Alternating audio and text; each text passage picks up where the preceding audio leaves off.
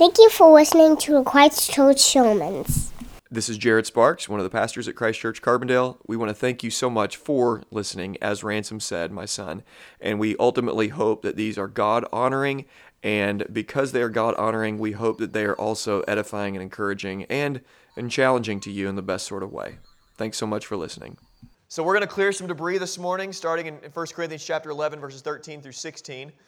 And hopefully by doing that, we can kind of all get on the same page as we move forward. So starting in verse 13, judge for yourself. Is it proper for a wife to pray with her head uncovered? Does not nature itself teach you that if a man wears long hair, it is disgrace for him?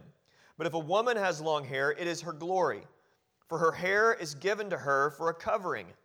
If anyone is inclined to be contentious, we have no such practice, nor do the churches of God. Last week, we did a little bit more work on this passage, and if you weren't here last week, I encourage you to go listen to that sermon from the week before. But essentially what's happening in the city of Corinth is what's happening today, gender confusion. Men did not know how to be men. That's why God had to tell them in 1 Corinthians 16, act like men. And women did not know how to be women. There was confusion like crazy. Women were wearing their hair like men, and men were wearing their hair like women. They didn't have any problem with that. And Paul comes in, he tells them, hey, nature itself teaches you that a woman wears her hair one way and a man wears his hair another way. He says nature teaches us this. It's an appeal to common sense. Let's come back to common sense here. Men are men and women are women. For a woman to embrace her femininity externally, that is a glorious thing. Hair is given to her as her covering. And for a woman to then embrace who she is as a woman, visibly, externally, is in fact glorious. Nature itself teaches us this. But feminism does not like femininity. There's a war. It's hotly opposed in our day. And there are answers to the question, what is a woman out there? What is a woman? What is she? Who is she? And feminism comes with its answer. And so we lean into the experts in the field, and we've been hearing from them for the last 150 years. And it has evolved over the last 150 years, starting off with some very good and right things about the mistreatment of women, which is never a good thing, never permissible, never excusable, ever. But it's continued to grow, and it's given its answers. What is a woman? Who is she? And feminism's answer is a few of these things. Let's just look at a couple of them. A woman is one who can do what a man does. Whatever a man does, a woman can do. Feminism has its bark, has its bite. We must fight for women to have the same opportunities as a man. It's interesting here when we start talking about who is a woman with a feministic or a feminism idea, it's all about what can a woman do, not about who she is. Feminism rejects femininity, and it values, and it rejects any verses in the Bible, by the way, that suggest that a woman is different than a man.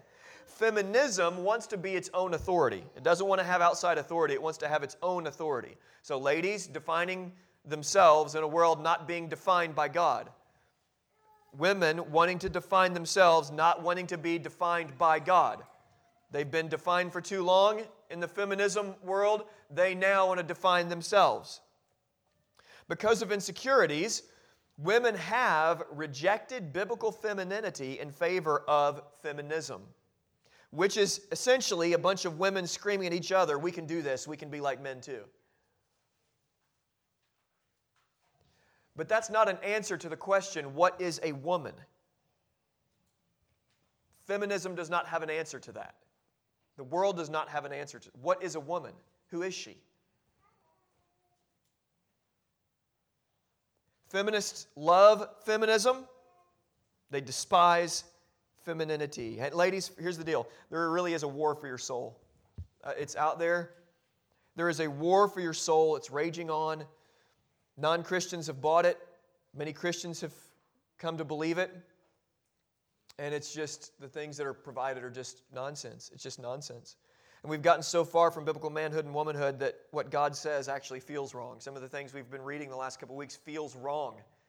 We've gotten so far that what God says sounds sexist. That's how far we've gotten to the norm, from the norm. Maybe God just doesn't get women. There's a lot of mom bloggers that believe that. Maybe God just doesn't get women. Maybe you've heard some of these things before. Men, you've probably heard some of these things before, ladies talking this way. Ladies, especially if you're on Instagram or something like that, you've seen it. I see it everywhere. God just wants me to know my potential. God just wants me to know my full potential. You ever heard that before? We always assume that our potential is really good, not what the Bible says, that our potential is really, really bad. We always just assume that we're really, really great, and if anyone just saw our potential, man.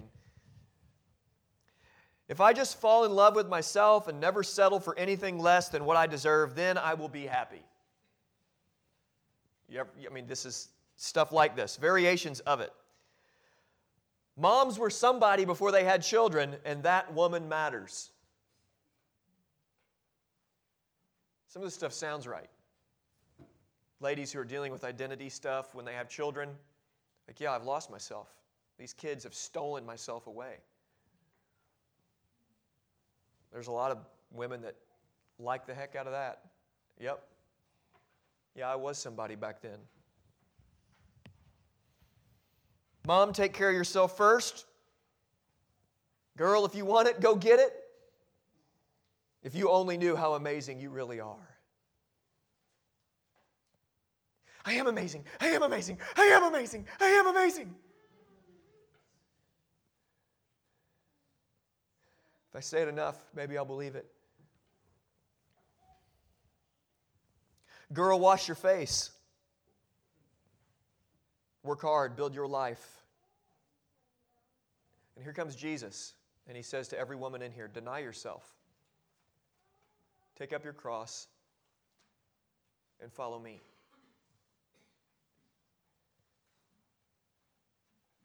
Deny yourself. Take up your cross and follow me. Jesus dignified you by not just telling men that, he told you that.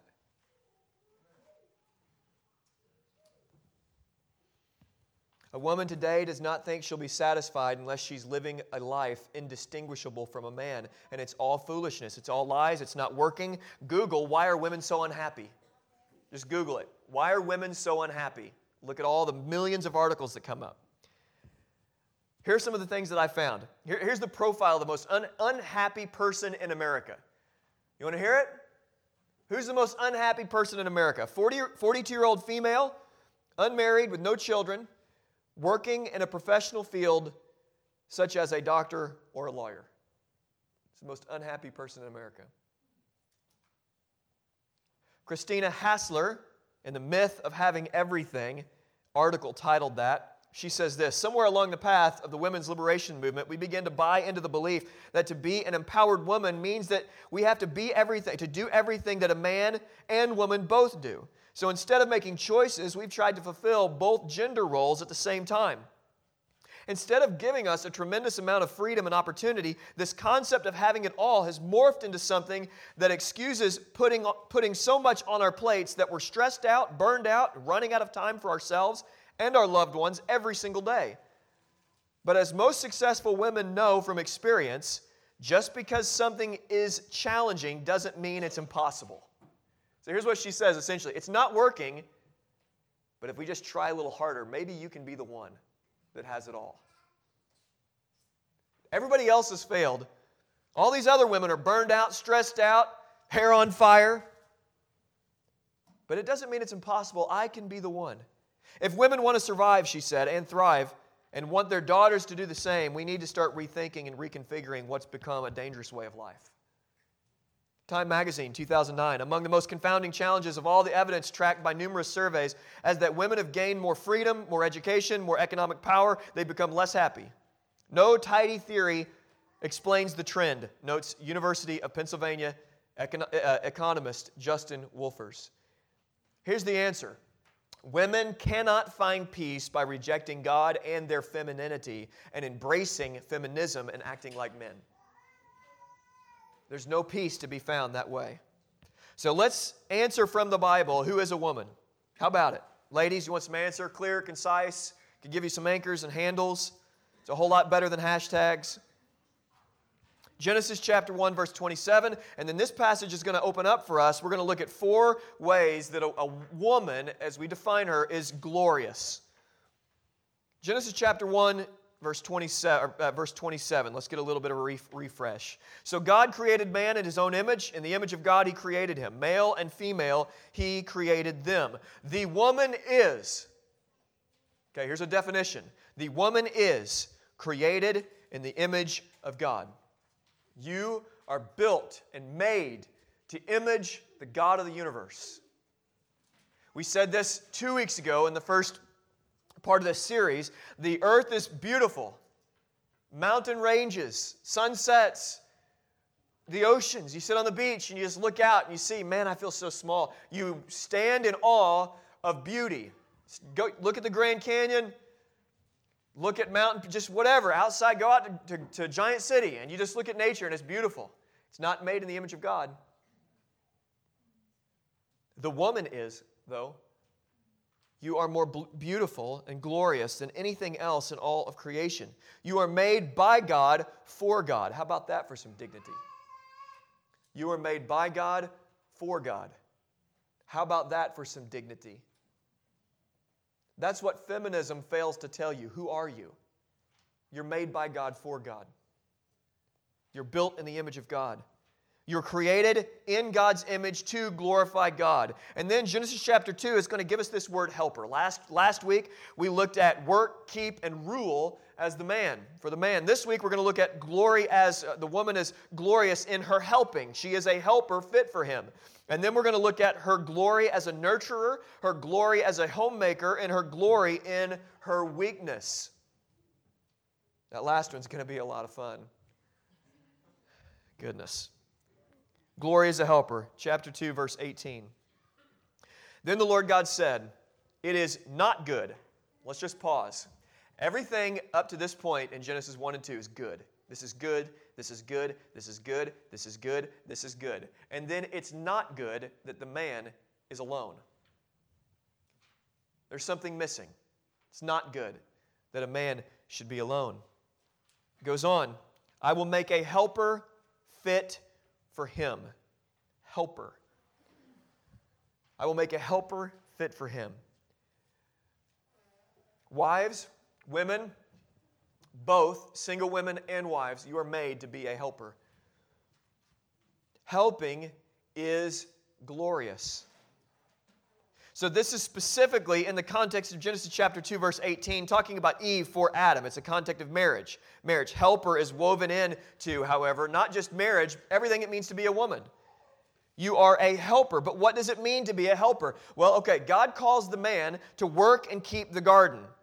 And he can't do it alone. It's not good that he's alone. So he's out doing his work, building calluses, out there working hard, even in Eden, and he can't do it alone. It's not good.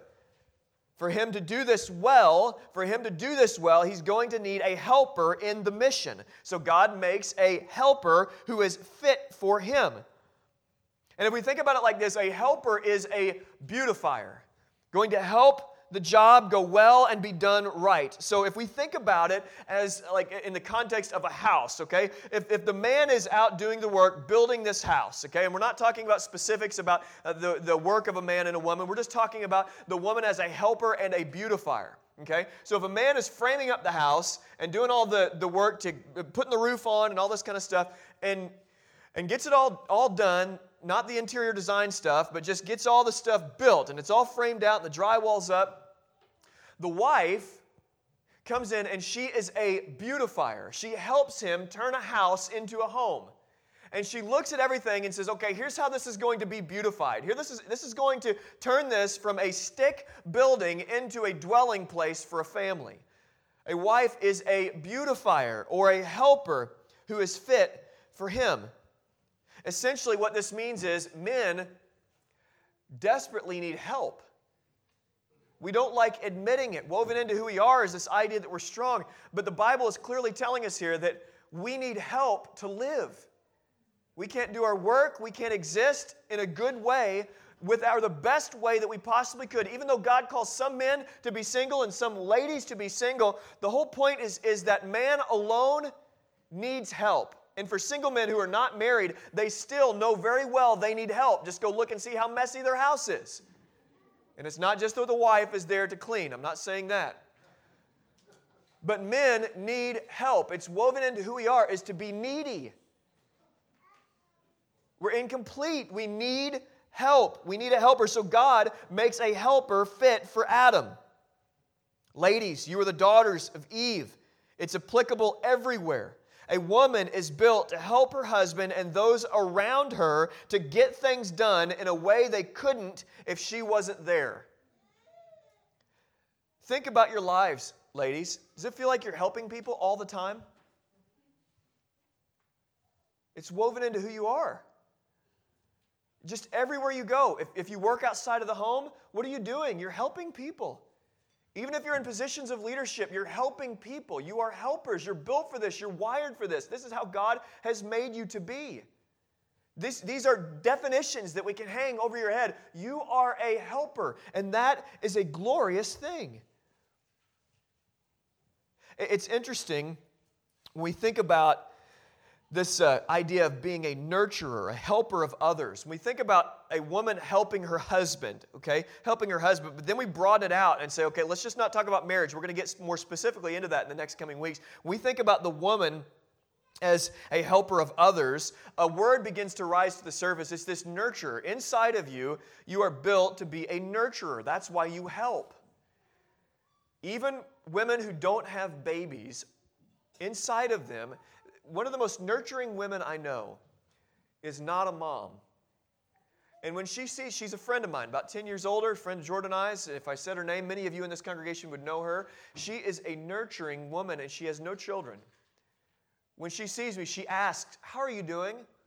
And she means it. She really wants to know. She wants to know how to be praying. It's just a part of who she is. Men are not permitted to have babies, nor are we natural nurturers. Men see blood on the knee, and we give our sons a high five. We say, "Way to go." The first thought is, I hope that turns into a scar. The whole hatchet incident of 2018, many of you know about. The first thought of mine, scar. That was not Jordan's first thought. I promise that was not Jordan's first thought. I'm hoping we're far enough away from that incident that talking about this doesn't cause problems later. But that's the way men think. Ransom gets his first bike wreck yesterday. Way to go, buddy. I mean, he just barrels off the road into a neighbor's yard and just falls all over the place. I mean, head over heels. And we kind of nudge each other, and Jordan handled it very, very well. But men think about scars. We think about blood. Way to go. Put some dirt in it. Ladies are built to care for and to nurture those who are hurting. Another article on gender and empathy, listen to what it says about women. If you look at just empathy studies across the board, ladies test higher on just basic characteristics and traits within human beings. There's a consistent difference in average responses for people of each gender in regard to empathy. It raises interesting questions, though, about where these differences actually come from and whether they can be addressed at the root cause. What does it take for men to become motivated to have true concern for others?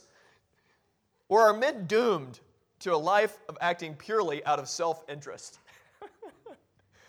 I hope we're not doomed to lives of purely out of self-interest, but the answer is the reason women are more empathetic in general, again in these generalizations here, the reasons why is because God built you to be a helper. That's why.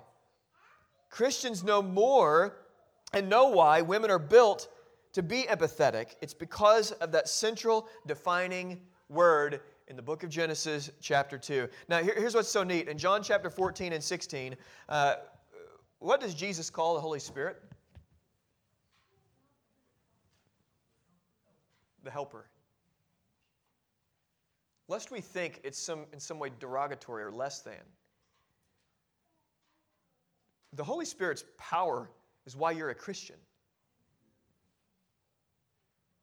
The Holy Spirit is not less than junior varsity, B-League, God.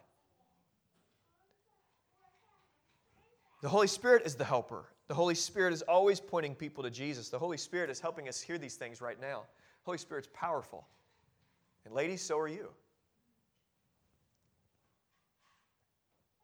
Women, your glory is seen when you help others to see Jesus. You're built as a nurturer. Built as a helper, built as a nurturer, your glory is seen as a homemaker. Titus chapter 2.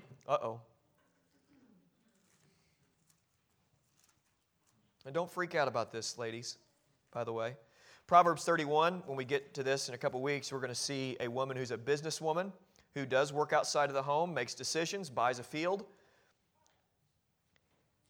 So we're going to get to that. But Titus chapter 2 says something specifically that does not need to be rejected. It needs to be embraced.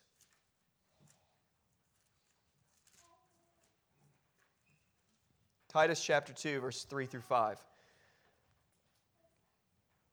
Older women likewise are to be reverent in behavior, not slanderers or slaves to much wine. They are to teach what is good, and so train the young women to love their husbands and children, to be self-controlled, pure, working at home, kind, and submissive to their own husbands, that the word of God may not be reviled. Here's the deal.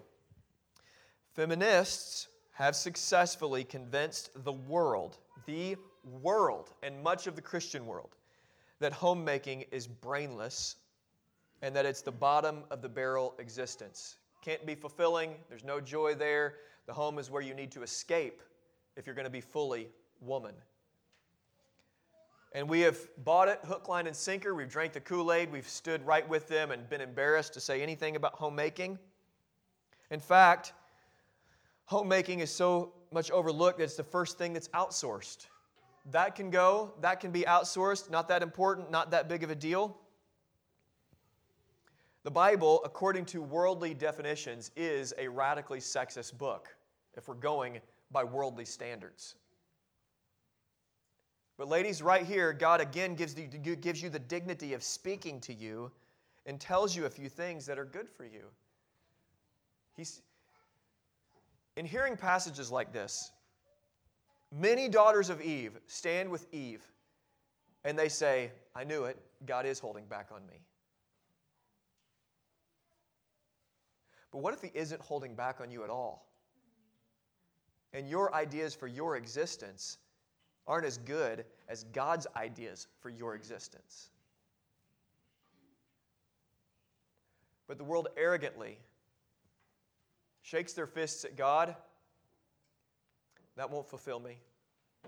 That's not what God wants for me. It says in here that wives are to love their husbands and children. Older women are to teach them how to do this. It requires teaching to love well. Older women need to come alongside and say, hey, when your husband is a bonehead, here's how you don't grab a knife.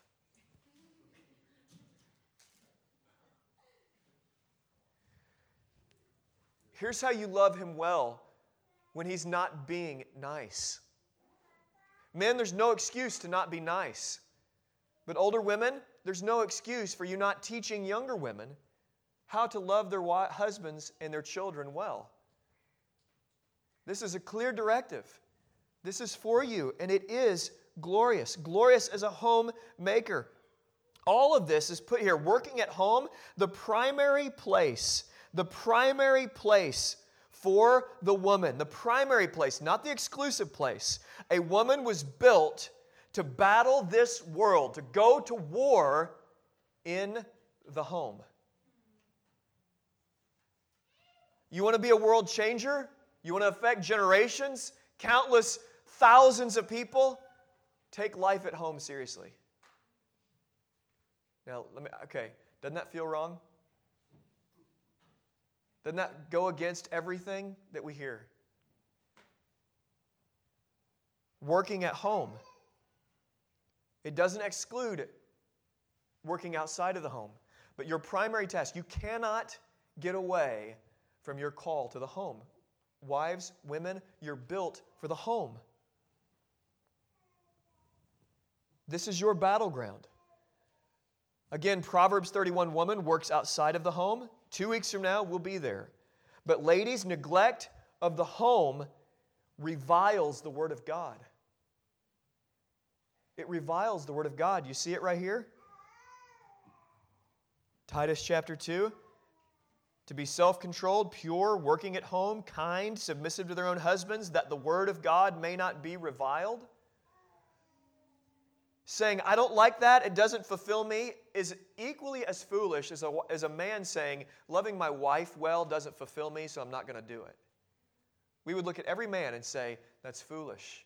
Love your wife as Christ loved the church. You don't get to opt out. Same thing with passages like this. But we've gotten so far from the Bible that passages like this feel oppressive. It doesn't feel right.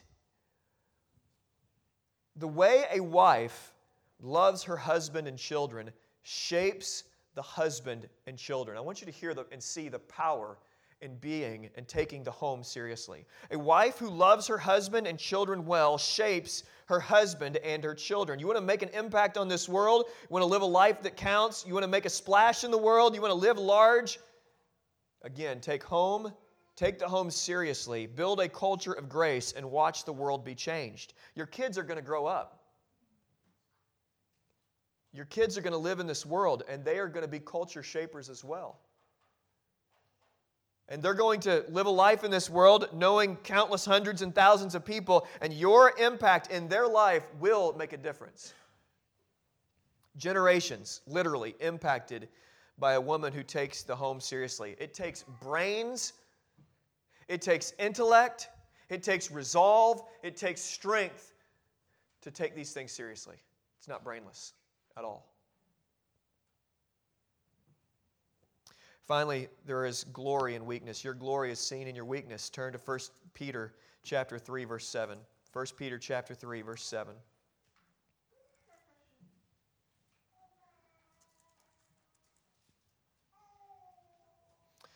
Likewise, husbands, live with your wives in an understanding way, showing honor to the woman as the weaker vessel, since they are heirs with you of the grace of life, so that your prayers may not be hindered. I re-looked this word weaker vessel up this morning, and I'd kind of been mistaken on a few things about it. But this morning, this weaker vessel deal, it means it's pertaining to be with a smaller frame. It means other things as well, but you are smaller. We've talked about this before. One preacher talked about it as it's like men are a thermos and women are a goblet. Okay? Men are a thermos. Throw it around. That Stanley thermos will last. You can hit it with a hammer. With a goblet, you take care of it and you hold it carefully. And one preacher said that, and I think that's helpful. And I don't know all that it means because that word in other contexts means a lot of different things. But here's what I do know about you being the weaker vessel because of what the text says. You deserve honor because of it. It's honorable. Husbands are called to honor their wives because they are the weaker vessel. You being a weaker vessel should not call for people to give you pity or to be patronizing or to try to overpower you. It is a position of honor. It is a gift bestowed upon you. Now, let me just ask you this. Husbands, are there times that you don't understand your wives? That's why we're told we need to live with them in an understandable way. It's because we don't understand them. Wives, I think a lot of the same things can be said because you don't understand your husbands. Built into marriage is this idea that, okay, I think I'm right because it makes sense to me. And what you think is totally absurd. And the wife is thinking what I think and what feels right to me and what you think is totally absurd. Is this not the case? We're always talking back and forth. Like, what? I have no idea what you're talking about. I don't understand.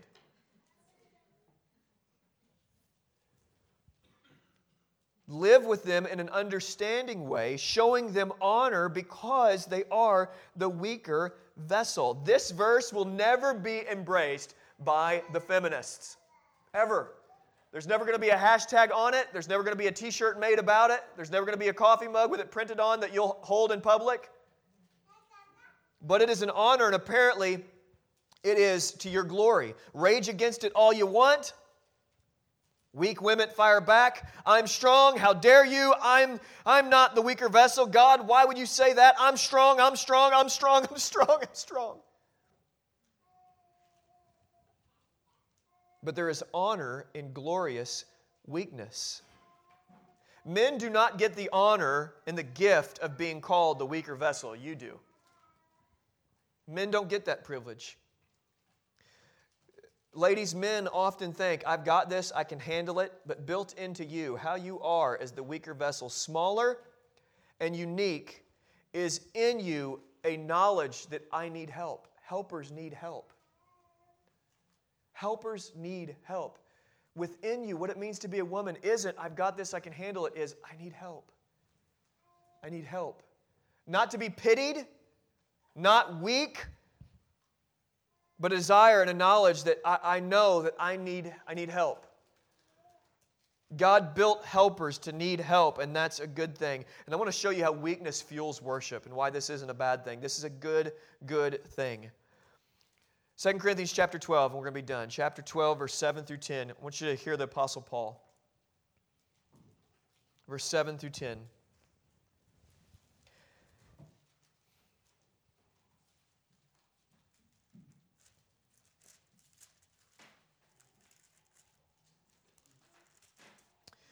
This is the Apostle Paul. So to keep me from becoming conceited, because of the surpassing greatness of the revelations, a thorn was given me in the flesh, a messenger of Satan to harass me, to keep me from becoming conceited. 3 times I pleaded with the Lord about this, that it should leave me. But He said to me, my grace is sufficient for you. My power is made perfect in weakness. Therefore I will boast all the more gladly of my weaknesses, so that the power of Christ may rest upon me. For the sake of Christ, then, I'm content with weaknesses, insults, hardships, persecutions, calamities. For when I am weak, then I am strong. Here's the deal. Weakness is the secret to power. Paul understood this. When I am weak, then I am strong. Why? Why? Why, when I am weak, then I am strong? So that Christ's power may rest upon me. In our own strength, in our own abilities to face today, ladies, I want to hear me say this. In your own strength, in your own ability to face this day, on your own, you can't handle it. You can get through life, you can do it, and you can get some measure of sustainability from day to day, but you simply need help. You don't got this. Just like the Apostle Paul, and for us as well. In our own strength, we don't have this. Ladies, feminism would have you say, deny Jesus, take up your cross, and burn your bra. Or better yet, deny Jesus, lay down your cross, and burn your bra. You be you. Go get it. But if you can embrace this, the weak are convinced of how strong they are. The strong are convinced, I need Jesus desperately. And Jesus they have. And when you see you have Jesus, you have all the strength in the world. When you know Jesus is with you, you have everything you need. You are truly powerful when you know that your power is not within you, when you know that it's within Christ. When you are weak, then you are strong. Ladies, deny yourself. Take up your cross and follow Jesus. Let's pray. Holy Spirit, I ask that you would perfectly work from an imperfect sermon. It's weird talking about these things. It's just weird. It's just weird for me preaching a sermon like that. God, you've built us unique and bestowed dignity upon us. And Father, I thank you for the ladies in the room. strongest women in the world are those who lean into these sorts of passages and say, Jesus, I trust you. I'm going to follow you. I'll take up my cross, I'll deny myself. Take up my cross and I'll follow you. That's not just for the men. It's not just a war cry for the men, it's a war cry for the ladies. As I said at the front end, I want to say in the back end, there's no condemnation. God, I pray that the tone of my words and speech match the tone of your word and your speech. And Holy Spirit, I just pray that you'd work. Build up strong, godly, world, earth-changing women who believe in your word and take it seriously, who do battle in the home, who fight to love their husbands and their children, who fight to serve and to nurture and to help all who are around them. Women who are quick to say, it's not me first, it's you first. And God, in the end, that's what you have done for us. Jesus, you came and showed us what self-denial truly looks like, and you died in our place for our sins, and so we're forgiven and we're set free. We thank you. It's going to be our joy to sing. In your name we pray. Amen. Let's sing.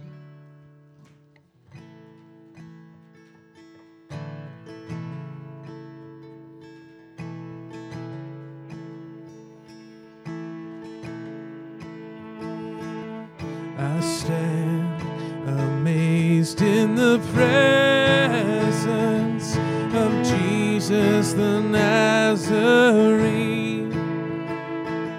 and wonder how he could love me, a sinner condemned unclean.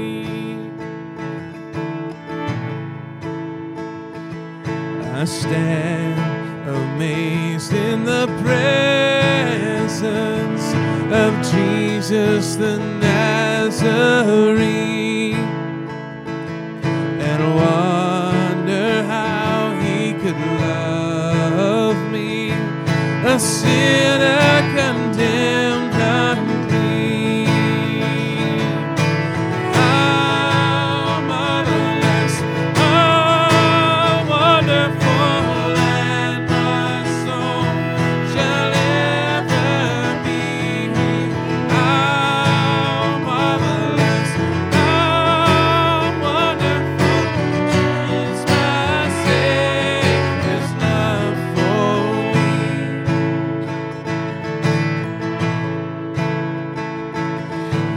took my sins and my sorrows and made them his very own.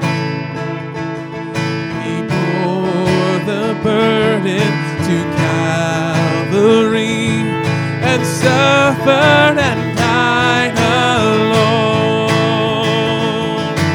How marvelous, how wonderful song shall ever be.